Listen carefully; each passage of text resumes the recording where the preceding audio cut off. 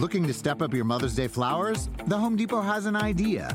Let Mom's Green Thumb do some digging with colorful flowers, pots, and premium soils to bring out the most in her patios, walkways, and gardens. Right now, get Vigoro potting soil just $8.97 for strong, healthy, vibrant plants, indoors and outside. Shop our wide selection online and pick up your order in-store and give Mom the gift of a beautiful garden. Get Vigoro potting soil just $8.97 at the Home Depot. How doers get more done. See homedepot.com/delivery for details. With the Wells Fargo Active Cash Credit Card, you can earn unlimited 2% cash rewards on purchases you want and purchases you need. That means you earn 2% cash rewards on what you want, like season tickets to watch your favorite team, and 2% cash rewards on what you need, like paying for parking. That's the beauty of the Active Cash Credit Card. It's ready when you are, with unlimited 2% cash rewards. The Wells Fargo Active Cash Credit Card. That's real life ready. Terms apply. Learn more at wellsfargo.com/activecash.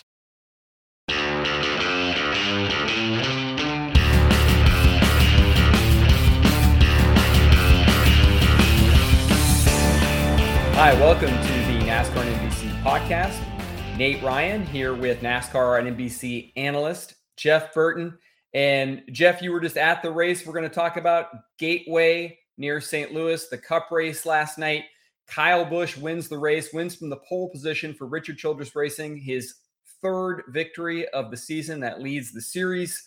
Very much an old school day, I thought, for Kyle Busch and RCR, not just because that's just an old school team, but because in this case, it truly was old school and that teams weren't able to communicate with their shops the way they normally are. So I want to get into all that, Jeff, but let's just talk first about Kyle Busch really fulfilling expectations here for Childress. 3 victories in his first season there. Well, I feel like Joe Gibbs was pretty vocal, when the decision was being made about Kyle Busch, that he didn't want to lose him, and you see why. I think a lot of people, and including myself, was wondering, hey, man, what's going on with Kyle Busch? You look at the last 3 or 4 years, it wasn't typical Kyle Busch, winning a ton of races. Started to wonder if he had lost a little bit. And here he comes. And by the way, there's no way he didn't wonder that too. Regardless of what he says, there's just no way that you're like, am I part of the problem here? Tyler Reddick leaves RCR, and everybody's like, oh, my God, that's terrible for RCR. That spells trouble. Finds a way to get Kyle Busch, and he's won 3 races. So, this is a never count Richard Childress out. I can promise you that. He finds a way. And now Kyle Busch has proven to himself, which is the most important thing, that he can still win races. He can still get it done. And those guys, they're just doing a really good job. And I actually spent a lot of time with Richard Childress at the racetrack every week. And he loves having Kyle Busch in his camp. Feels like he's brought so much. He pushes them, really enjoys working with Kyle. They're having success together. And these guys are dangerous. And with so many questions coming into the year about what can this team do, they have done a really good job. And you're going to have to deal with Kyle Busch to win this championship. Yeah, not just because, again, series leading 3rd victory this year, tying William Byron, but also because, Jeff, his first 2 victories were at Fontana, Talladega, but it seemed like short tracks were a little bit of a weakness for this team. This race comes at a track that's not a traditional short track, but I think a lot of people would be comparing this certainly to a Phoenix in terms of the length. That's where the championship is going to be decided. Did Kyle Busch maybe send a message a little bit here that this is a more versatile team and can win anywhere than what we've seen so far this year? Well, I think that they did, but most importantly, Nate, I think one of the things that goes into this is when you are a new team combination in today's world, you get almost no practice. You get very limited testing. They were able to test. They were able to test in the off season as the Chevy represented tests at a few places. I think that helped them. But at the same time, I mean, you're really working off of last year's setups and trying to adapt it to your current driver. That's very difficult to do with 20 minutes of practice.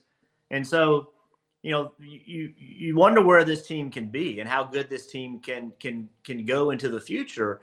The more experience they have together. And Kyle's the kind of guy that, really thrives, in my opinion, thrives on that experience. He's very confident in his beliefs about what the car needs to do and what he needs in it to drive it. And when he starts having success with something, then he really can dig his feet in and say, I need this, and I proved it to you. If you give it to me, I can win. So, I just feel like they've done an incredible job as a new combination with big shoes to fill. I know that sounds crazy. Kyle Busch filling Tyler Reddick's shoes with all the success that Kyle Busch has had, but Tyler Reddick is the talk of the town. I mean, he's the guy that, at the end of last year, middle of last year, was like, he's the future. He's the guy that's going to win championships the next 10 years. And Kyle Busch, having to prove himself again, has come in and done that. And who would have seen it coming? You just never know what's going to happen when you team people up. But Richard's got that swagger, you know what I mean, that we've all seen when he gets confident. He's got that swagger. Kyle Busch has that swagger. That whole team is like, hey, man, we're here to play. And they just, where they can go from here will be really interesting to see, because confidence is a very important part of racing, and they sure have it. Do you think that Reddick and all of the talk about him this year with his move to 2311 Racing, has that been a motivator, do you think, a little bit for Kyle and RC? I would imagine, and nothing against Joe Gibbs or anybody else, but whenever you depart a team, you have a point to prove. There's no question about that. I don't know that Kyle Busch needs a whole lot more motivation. I don't know that he's that kind of guy. I feel he and his brother both had always been able to put distractions behind them. And when they get in those race cars, they just go drive them. So I don't know that matters a whole lot to Kyle Busch. But I will say this, when you are part of a transition and you're leaving somewhere and somebody else is taking your seat and all the talk is about them, and you go out and have really good performances, it means something. And like I said, confidence is important. When you wake up in the morning and you're thinking about and this is what racers do, by the way. When you wake up in the morning, you typically are thinking about your racing. And when you're thinking about it from a confident standpoint and you're on your toes rather than you're on your heels, it's a completely different conversation in those Monday meetings. And it builds more success, in my opinion. It builds more success and more confidence in each other, where you now can push each other. You now can push each other even harder. And that's the advantage in running well, is that the expectation gets ramped up. What's acceptable gets ramped up. You no longer have to prove to yourselves that we can work this out. We can find a way to be a good team. You already are. And so now you take that and build on that. And the foundation is just a better foundation to build on. You've driven for Richard Childress, Jeff. And, as I mentioned, this is a team that's been around for more than 50 years. I think very much old school, both in its brand and the way that it does things. And as I mentioned, I think it was appropriate that Kyle Busch and this team win this race, because when you think about new school NASCAR, certainly you think about war rooms and you think about teams being in constant connection with their home base and with the manufacturers that are located in the Charlotte region with Toyota and Chevrolet and Ford. So we see this really interesting situation during the Gateway race arise, where apparently like the fiber optic connectivity to the track went down. It didn't affect NASCAR's ability to run the race, but it certainly affected media and teams in terms of their ability to maintain internet connectivity. What did we learn there? And you can speak to it. Why is it so important now for teams to have that constant high-speed connection back to the Charlotte area? I kind of equate it to power steering. So, we used to race without power steering, and now that you have it, you can't do without it, because you build everything around it. So you hear a guy say, hey, I've lost power steering. A lot of our old school fans are like, well, just man up and drive it. Kel Yarborough used to do it. Well, the car was built to drive without power steering. Once you start relying on power steering, it allows you to do things that you couldn't do before. And so now the driver almost literally can't turn the car. It's not because he's not as strong as the guys were in the 70s. It's because the car won't let you. And so it's a lot like that when you have these tools, like SMT data. So, a crew chief can literally look and see what his driver is doing in the car with his feet, with his hands. Where are you slower? Where are you faster? Right? You use those tools to help make the next change. And now the only thing you have is the driver's word. Well, sometimes the driver's wrong, not in what he's feeling, but where he's really getting beaten on the track, where he really needs speed.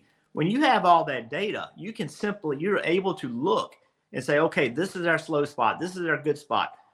And then push the driver. Why, how, what? Simple timing and scoring. Like the simple ability to know what your speed is compared to other people, where you're getting beaten, the connectivity back to the shop where all the teams have built the ability to help build the strategies. And on a day where strategy mattered, we saw people take two. It didn't work for most. We saw people stay out. We saw people pit. Now you're doing all that on the fly, which we used to do. But our systems were built to do it that way. These systems are built to have all this help, have these resources. Now you're flying in a completely different way than you were before. So it had a major bearing on the teams. It had a major impact on what changes you were making and how you were making them. And that's okay. I mean, it didn't, it's not like we didn't have a race, but it did change in a great way. The teams were communicating with their drivers and building strategies throughout the day. Yeah. And I agree with you. Like, I think on one hand, it's great. It's cool to have that technology. It's cool to talk about. I mean, we live in such a data-driven society these days. It's kind of cool to see that NASCAR is a part of that. But then, I look at Formula One and I see there's one team that's won all the races there and has led 95% of the laps this season. And there are dangers to having too much technology encroach on your racing. And I don't want to diminish the fact, RCR has a war room. Marty Snyder went and hung out there after they won at Texas a couple of years ago with some strategy calls that they were able to make from their home base that relayed to the pit box thousands of miles away. They're as much as in communication with their teams as any of the other teams are, as any of the manufacturers are. But do you think that maybe the Childress approach, the Kyle Busch approach, where I would consider him to be like an old school racer, do you think that made a difference? Do you think maybe they took advantage of that fact? Hey, listen, Richard Childress wears cowboy boots and jeans and a cowboy hat. He has a very technical race scene. He has been an innovator in many ways on the technology side of things. And which is why, by the way, if you look at what Richard has done, when so many of his counterparts, some of their biggest car owners in the sport's history, were not able to continue, were not able to adjust to changing things, and ultimately went out of business. And here Richard is still plugging away and still winning races. So yes, Richard's an old school guy, but he is not an old school thinker. Mm-hmm. He is always looking to innovate. He is always looking to find a way to bring more technology. Now he wants to couple it with common sense practice, right? But don't judge that book by its cover. And that guy was always pushing the engine shop, car technology. He was always, and is still pushing. He wants to be on the edge of that technology. He wants to be pushing it. Now he'll question it all along the way. He'll push forward and then question it. That's who he is. And that's why he's been successful. So there was another storyline involving Richard Childress Racing, Jeff, that made a lot of headlines, probably going to make some headlines this week. Chase Elliott, of course, misses Gateway because he hooked Denny Hamlin on the right rear of the Coca-Cola 600, gets suspended a race. During the Gateway race, late in the going, Austin Cindric hit Austin Dillon in a similar manner. Let's just first talk about the incident. It appeared that Cindric had room a little bit on his right side, and he kind of came down and the track a little bit and hit Dillon in the right rear. Austin Dillon and Richard Childress both said this was intentional. They both thought that Austin Cindric should be suspended a race for this, what they consider being intentionally wrecked. How did you see the incident? Did you feel like Austin Cindric was intentionally crashing Austin Dillon? Well, I didn't see what led up to all that. You know what I mean? I don't know the history. Like in the other two incidences where we did see drivers get suspended, we saw it all right in front of our eyes. We saw a move and then a reaction to that move. And it was like, hey, he did this because of that. I don't know what happened before, or if anything, I don't know what happened. So it's hard for me just to say it was retaliatory because I don't know the whole story. Mm-hmm. I will say on a broader picture, like this is why NASCAR really doesn't want to get involved in making penalties, right? Like they really don't. They really would rather the drivers work it out for themselves, because now, you made a stance and you said, if you intentionally hook somebody, you intentionally do something to endanger them, there's going to be a penalty and it's going to be stiff. So, which I support. But at the same time, it has to be clear and simple that it was an intentional act. And it's hard to always judge intention. It's, drivers make mistakes. I can show you many wrecks that I got in that I could tell you that people thought it was 100% intentional. Danica Patrick at Phoenix. Like, I couldn't figure out why everybody was so mad at me. Then I went back and watched the video and I'm like, oh yeah, I see it now. But I didn't, even the Jeff Gordon incident at Texas. Yeah. So it has to be clear cut, no question that a driver did something on purpose, to make that call, which is why NASCAR really doesn't want to be in that business. Or we look at it, or NASCAR looks at it, not we. NASCAR looks at incidences with a completely different point of view and says, it doesn't matter if it's intentional or not. Then where are we? Mm-hmm. Then we get into the situation where you mentioned F1 earlier, where you're having calls made on drivers by a group or an individual based not even on intention, based on just the action. And do we want to go there? So these are questions that will always linger in motorsports. In football, it doesn't matter if you intended to hit the kicker late, you still did it. Personal foul, right? Like, do we want to go there? It doesn't matter why. I don't know that we want to go there. I think that is not where we want to go, but I think it just opens up Pandora's box and you'll never get it shut. And this will be a point of conversation with every race team. Like, what does this mean? What are the implications of the massive penalties of parking someone? You can't race next week. That is a massive penalty. And so where does that stop? And it will be a question that NASCAR will have to answer, working with the industry to come to the best solution and then communicate that to everybody. It's very clear. It's very clear. If you intend to do something and it's an act, they're gonna respond to it immediately. In this case, how do they respond to this when you could make a legitimate argument that it was a racing mistake, like you just made a mistake? And this is where NASCAR is going to have to walk a fine edge. Yeah. And I don't envy them. Like, I don't envy that position. It is their job to police the sport, and so they have to police the sport. But it's a little more complicated, in my view, than well, it's not a little bit. It's definitely complicated, more complicated than the two incidences that we would compare them to. Well, I think the problem here for NASCAR is that they've set that precedent this year now that you hook somebody in the right rear, we think you crashed somebody intentionally, you're getting a one-race suspension. But what's different about this incident, I mean, I watched it a few times before we started, and I can't tell like I could. The Chase Elliott, Denny Hamlin incident, it doesn't seem like we have as much context for Cindric and Dillon.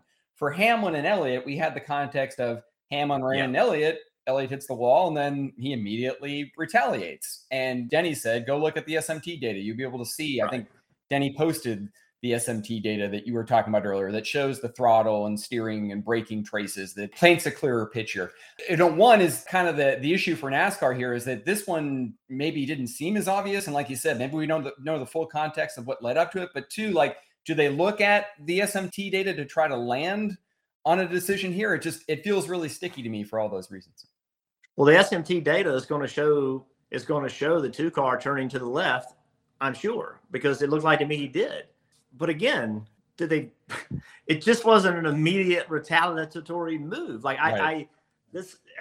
I understand why, Richard and Austin, they're connecting this to an event that happened earlier in the race. And so they view it as retaliatory, right? That's their point of view. And I don't know they're wrong. I don't know they're right. That's their point of view, that this was an action that happened earlier. We just don't have that full context like we did in those other situations. And again, the broader picture, and Austin Cindric wouldn't agree with this probably, but the broader picture is the discussion about how you handle these types of situations. Like, NASCAR is a contact sport. It just is. And at what point is the contact too much? And at what point do you have to hold people responsible, even if it's a mistake? And some of our greatest moments in the sport were mistakes. Yeah. You know what I mean? Yeah. Like, it's racing happens. Like when you put people out there and you say, hey, we're going to pay you a lot of money and everything you've worked for your entire life is right in front of you. And it's a competition. People are going to make mistakes. And at what level do we hold them responsible for mistakes versus knowing something happened on purpose? And that's what NASCAR, not just in this incident, this same incident is going to happen in the future. It's going to happen again. And how do they handle it? It's going to be interesting to see what their take is on it during this week. Even though I said precedent, NASCAR can do whatever it wants. And we've seen that throughout history. They can change direction on how they mete out punishment. And there's a line here that they don't want to cross. Yes, that's what I think. And maybe they have to come out and say, to your point, like, hey, we're going to suspend if it's blatant, but maybe they step back on this one and don't suspend Cindric because they say, hey, we don't have enough evidence like we did with Elliott and Hamlin. I think either way, Nate, there'll be an explanation to it. Yeah. Right. And I think that's what's really important. This is a very important week for NASCAR in making this call because they're defining the rules.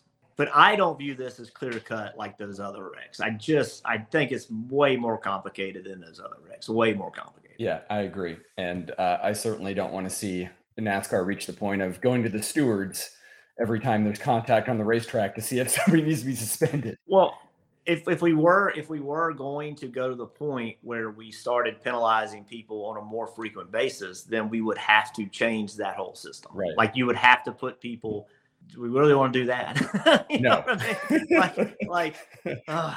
So what do we say all the time? The problems of rules if you have to enforce them. Like the more rules you have, the more you have to enforce them. And it's just more complicated in motorsports than it is in other sports. I don't care what anybody says. It's just more complicated. When you add the vehicle into the equation, no other sport, right?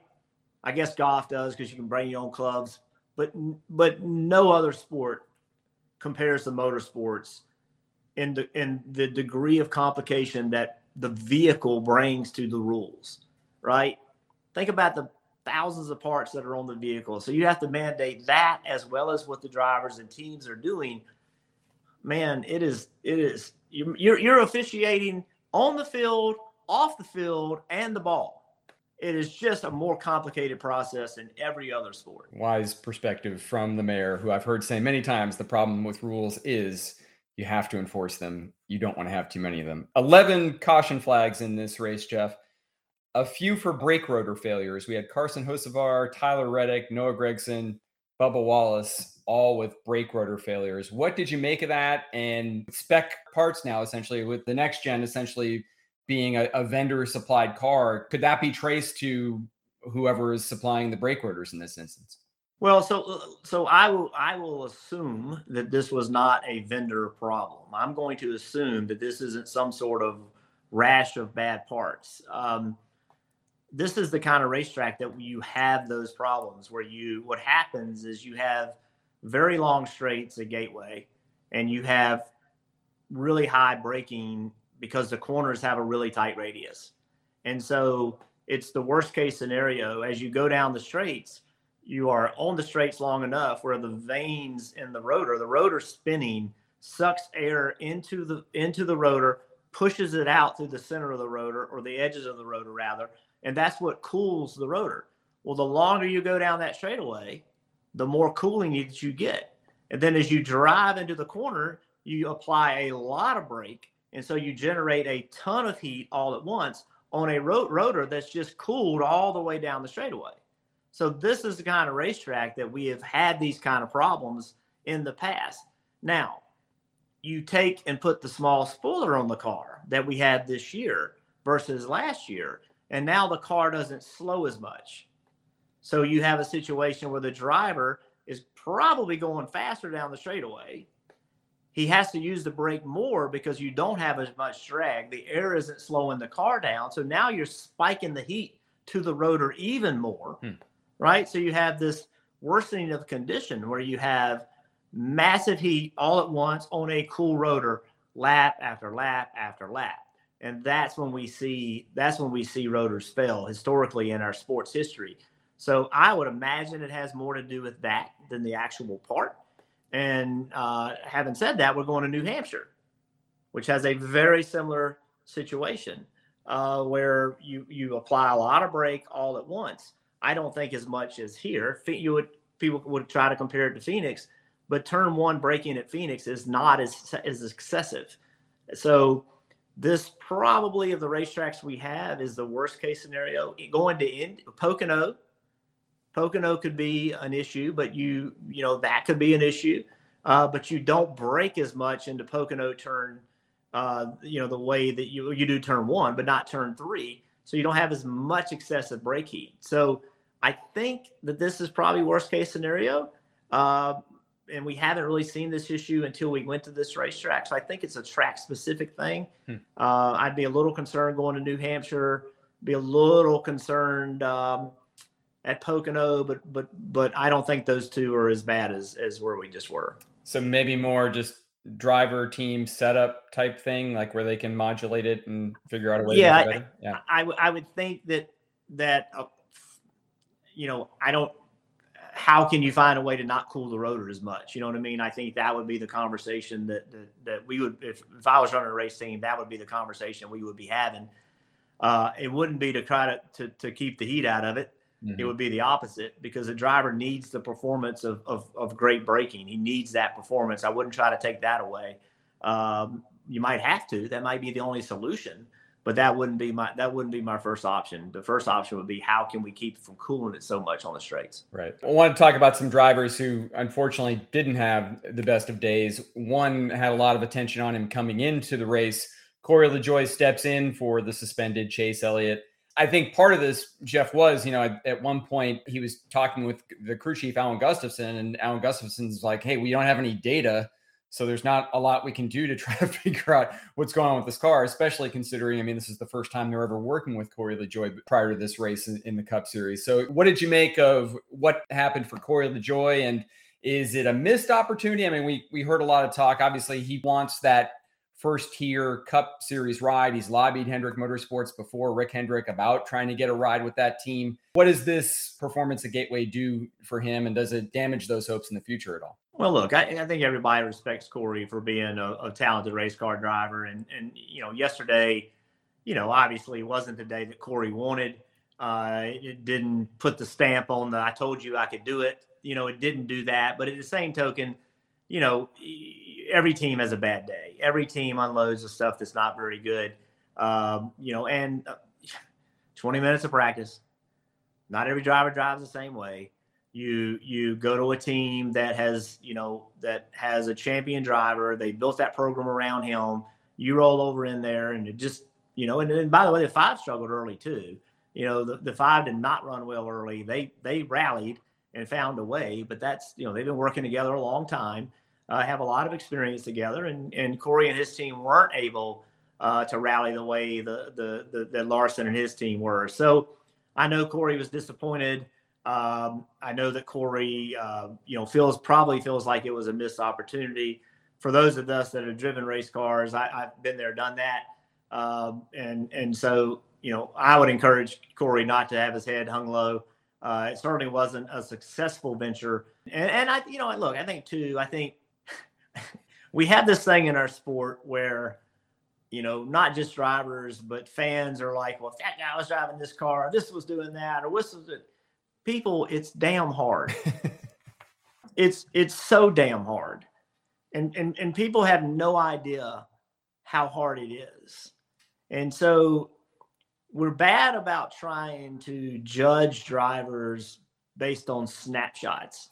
Well, he did this for a year, or he did that, and he did this, and he's no good here, and he sucks there, and he's great here. Like, it's hard. And you have to have days where things go well. you have to have great pit stops. You have to have the right calls at the right time. The driver has to do the right things at the right time. And if you have a combination of things where it doesn't go like that in a single race, especially a shorter race, I know that race lasts forever, but the actual on-track time was pretty short. Actual green flag laps was pretty short. Like, it's hard to recover. You know, you might can recover on a 600-mile race at Charlotte, but to recover on a shorter race at Gateway, it's very hard. So, you know, just be careful. I know we're sports fans, man. I do it too. You know, I watch quarterbacks. I'm like, that guy's no good. You know, he's one of the best 30 quarterbacks in the freaking world, right? But he's no good.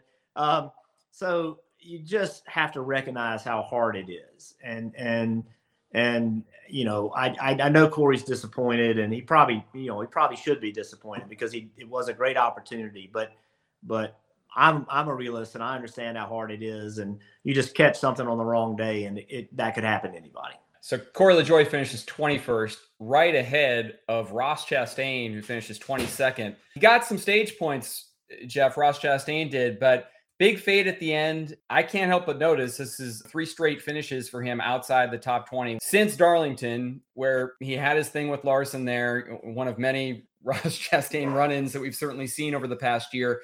He had the talk from Justin Marks. What's going on here? Do you feel like, has that impacted Ross Chastain's performance since Darlington? Well, he was in another wreck this week. I said this before, and I'll continue to say it. The biggest challenge for Ross Chastain is having success and not being himself. And I watched it last year when he tried to pull the reins back. He spent 3 weeks in a row being in wrecks, or 2 of the 3 being in wrecks that he was trying to avoid. That before he would have sailed in there and said, "This is my spot." Instead, he's like, wait a minute. I don't want to cause a wreck. And he was in wrecks anyway. Right. And so now, you know, he's trying to adjust to not be in the center of everything every week. And that's a bit of an exaggeration, but I'm sure that's the way it feels. And the success isn't there. So this is a major challenge. And pulling the reins back on a guy and saying, look, that chip on your shoulder, I don't care about anybody but me. I'm going to do whatever I got to do. And if you don't like it, so what? Taking that away from somebody is a big adjustment. And it doesn't happen overnight. Like, you're not going to change Ross Chastain. Ross Chastain is Ross Chastain. He's raced this way for years. Talk to anybody that's raced with him. People don't like racing with him. It's not Ross's job to make people like racing with him. That's not his job. His job is to go do his job for his team and himself. And it is a challenge to change who you are midstream. And so, yes, has it affected him? I don't think there's any doubt it's affected him, because he's a human being. What if somebody came to your job and said, you know, you're pretty damn good at what you do, but we got to do it different, and we need to do it different now? How the hell would you do that? Yeah. And you're doing it in a sport where people, they want you vulnerable. They want to take advantage of you. It's in a sport where it's perfectly acceptable to want to beat the hell out of you. It's a stated goal. We are here to defeat you. And how do you take a guy and say, you need to change, right? Like, it's a very difficult thing to do. And I've been outspoken about Ross does need to change. But the process in which that happens needs to happen over years, not weeks. Yeah. And that's what happens with race car drivers. Think about Kevin Harvick. Think about Kyle Busch. Think about some of our greatest drivers. They have evolved their careers. They don't drive today the way they drove when they first came into the sport. But that didn't happen in a few weeks or a few months. It happened over years. And Ross, for the first time in his life, starting really last year, is sitting in winning equipment. He's learning how to be a winning driver. Before that, he had to drive like this to exist. So this is complicated. It's not as easy as people would let on. Hey, Ross, just quit hitting people. You know how you do that? Slow down. What does that do for you? So I don't envy Ross Chastain's position here. I don't envy Justin Marks' position here. But they have had success when Ross has been Ross. And in my opinion, the best way for Ross to evolve is over time. And when I say time, that ain't months or weeks, it's years. Let Ross be Ross. Go back and analyze and say, hey, man, in this situation, but how do you pull a guy that's going 100%? How do you pull him to 93? Does that work for Ross Chastain? I don't know. It's a very tough situation when publicly it's like, hey, he's got to change. Like, that's a very tough situation for a guy like Ross, who the reason he's here is because of that gritty attitude. Do you think it's as simple as the team just saying, Mark's saying, look, I made a mistake. We need to let you be you. Because that's essentially what Marks was saying right up until post-Darlington. He comes out and says, we're going to have this talk with Ross. Before that, it was like, we've got his back. I don't want him to change at all. Is it as simple as just reverting back to the way they supported him before? Well, let's be clear. You're right. Ross did get stage points, and they didn't run bad early. They faded late, right? So let's be clear. I can't say that Ross finished 22nd because of a changed attitude. Yeah. Like, I can't say that.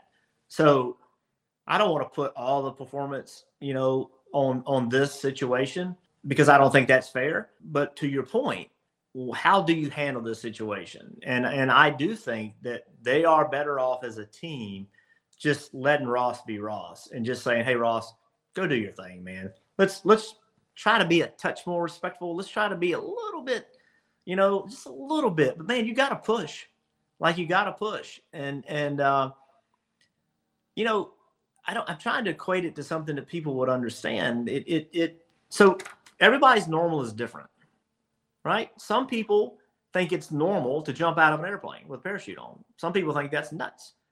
Everybody's normal is different. And so Ross's normal is stuff that a lot of people get offended by. His driving style is normal to him.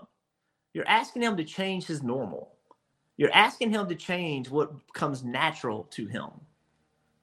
And I don't want to be too philosophical, but just think if somebody did that to you. Yeah. What, right? So, Nate, this is how you've done things forever. You're pretty damn good at what you do. But, don't like it. I need you to change. Like, how do you do that in the middle of a championship battle? How do you do that in the middle of a year? How do you do that right in the heat of the battle? Yeah. Like, Nate, that next thing you do, it's got to be different. It's just a big challenge for an athlete to be asked to change who he is, any athlete. Sonoma next week, then a break. NASCAR and NBC takes over. I know you were just in Chicago. Give me the lay of the land here. We got Sonoma, the break, Nashville, Chicago, NASCAR and NBC races, those last two. What do you see coming here in the next month? Well, we're so excited to come back. We've been talking a lot. We stay together, we're not on the road together, but we spend a ton of time together anyway. We are super excited about it. Nashville has proven to be a really good racetrack with great races. Chicago is going to be that is going to be crazy. Like, I went there, and I'll be honest, Nate, I didn't have a positive or a negative feeling about it other than this is bold to do this. And I love bold. I love aggressive. After going there, I left there feeling really optimistic about the racing. I think there are going to be some great corners. There's going to be some corners that drivers are like, what in the hell is happening here? Because it's going to be some really tight corners. It's some really long straightaways. I was shocked how long some of the straights are. Speeds are going to be ripping. It's a super speedway of street courses. I can tell you that. It was way more straights than I would have imagined. So, I think it's going to work. I think it's different. It's a different street course than I had in my head. I've only watched street courses on television, right? And most of those races that I watch on street courses, this week's Detroit Grand Prix was a really good race. But a lot of them aren't. And I think that people are going to be surprised at the quality of race that we get and the challenge that it gives the drivers. We talk all the time about how difficult we want it to be for the drivers. tune in, boys. It's going to be very difficult for the drivers. There is no doubt. There's one place, Nate, where it's a straight, but you go up a hill. Think about this. Downtown Chicago, you go up a hill, over a bridge, down the hill into a braking zone, downhill, 90-degree corner that goes from, I'm going to say, 5 lanes to 2. And when you rip that right-hand corner, the skyscrapers are on the driver's left side. Like, there's literally feet from the skyscrapers going to the next to last corner. I mean, that corner is going to be nuts. It's going to press and push because you're going to narrow down to this tight right-hand radius, tight radius. I can't wait to see them navigate through it. It's going to be a massive challenge. And emotionally, you're going to have to get there as a driver. You're going to have to go there and say, this is different than anything I've ever done. Am I going to embrace it? Or am I going to shrug it off and say, I don't like it? You better embrace it because others are, and somebody's going to win that race. And it pays the same amount of points as all the other ones. And anytime something new happens, you want to be the guy that wins it.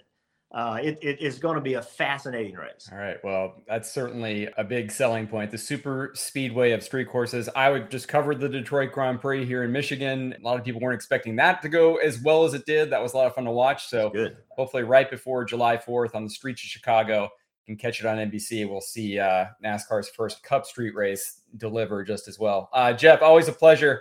Always love having the mayor on the NASCAR NBC podcast. Thanks for being here. Thank you, buddy. We appreciate Jeff Burton for joining us on the NASCAR and NBC podcast after a long day and night at Worldwide Technology Raceway. Thanks to Motorsports Manager Emily Conboy for coordinating this episode and Zach Catanzaretti for editing the Motorsports on NBC YouTube version of the podcast. You can check out the Motorsports on NBC YouTube page as well for more NASCAR America Motor Mouths content and highlights from across the racing spectrum. You always can find more news, columns, and analysis on NASCAR Talk and Motorsports Talk on NBCSports.com. Please visit NBCSports.com/NASCAR or NBCSports.com/Motors. If you have any NASCAR and NBC podcast feedback, you can send to me on Twitter @Nate Ryan is my handle. Thanks again for listening to the NASCAR and NBC podcast.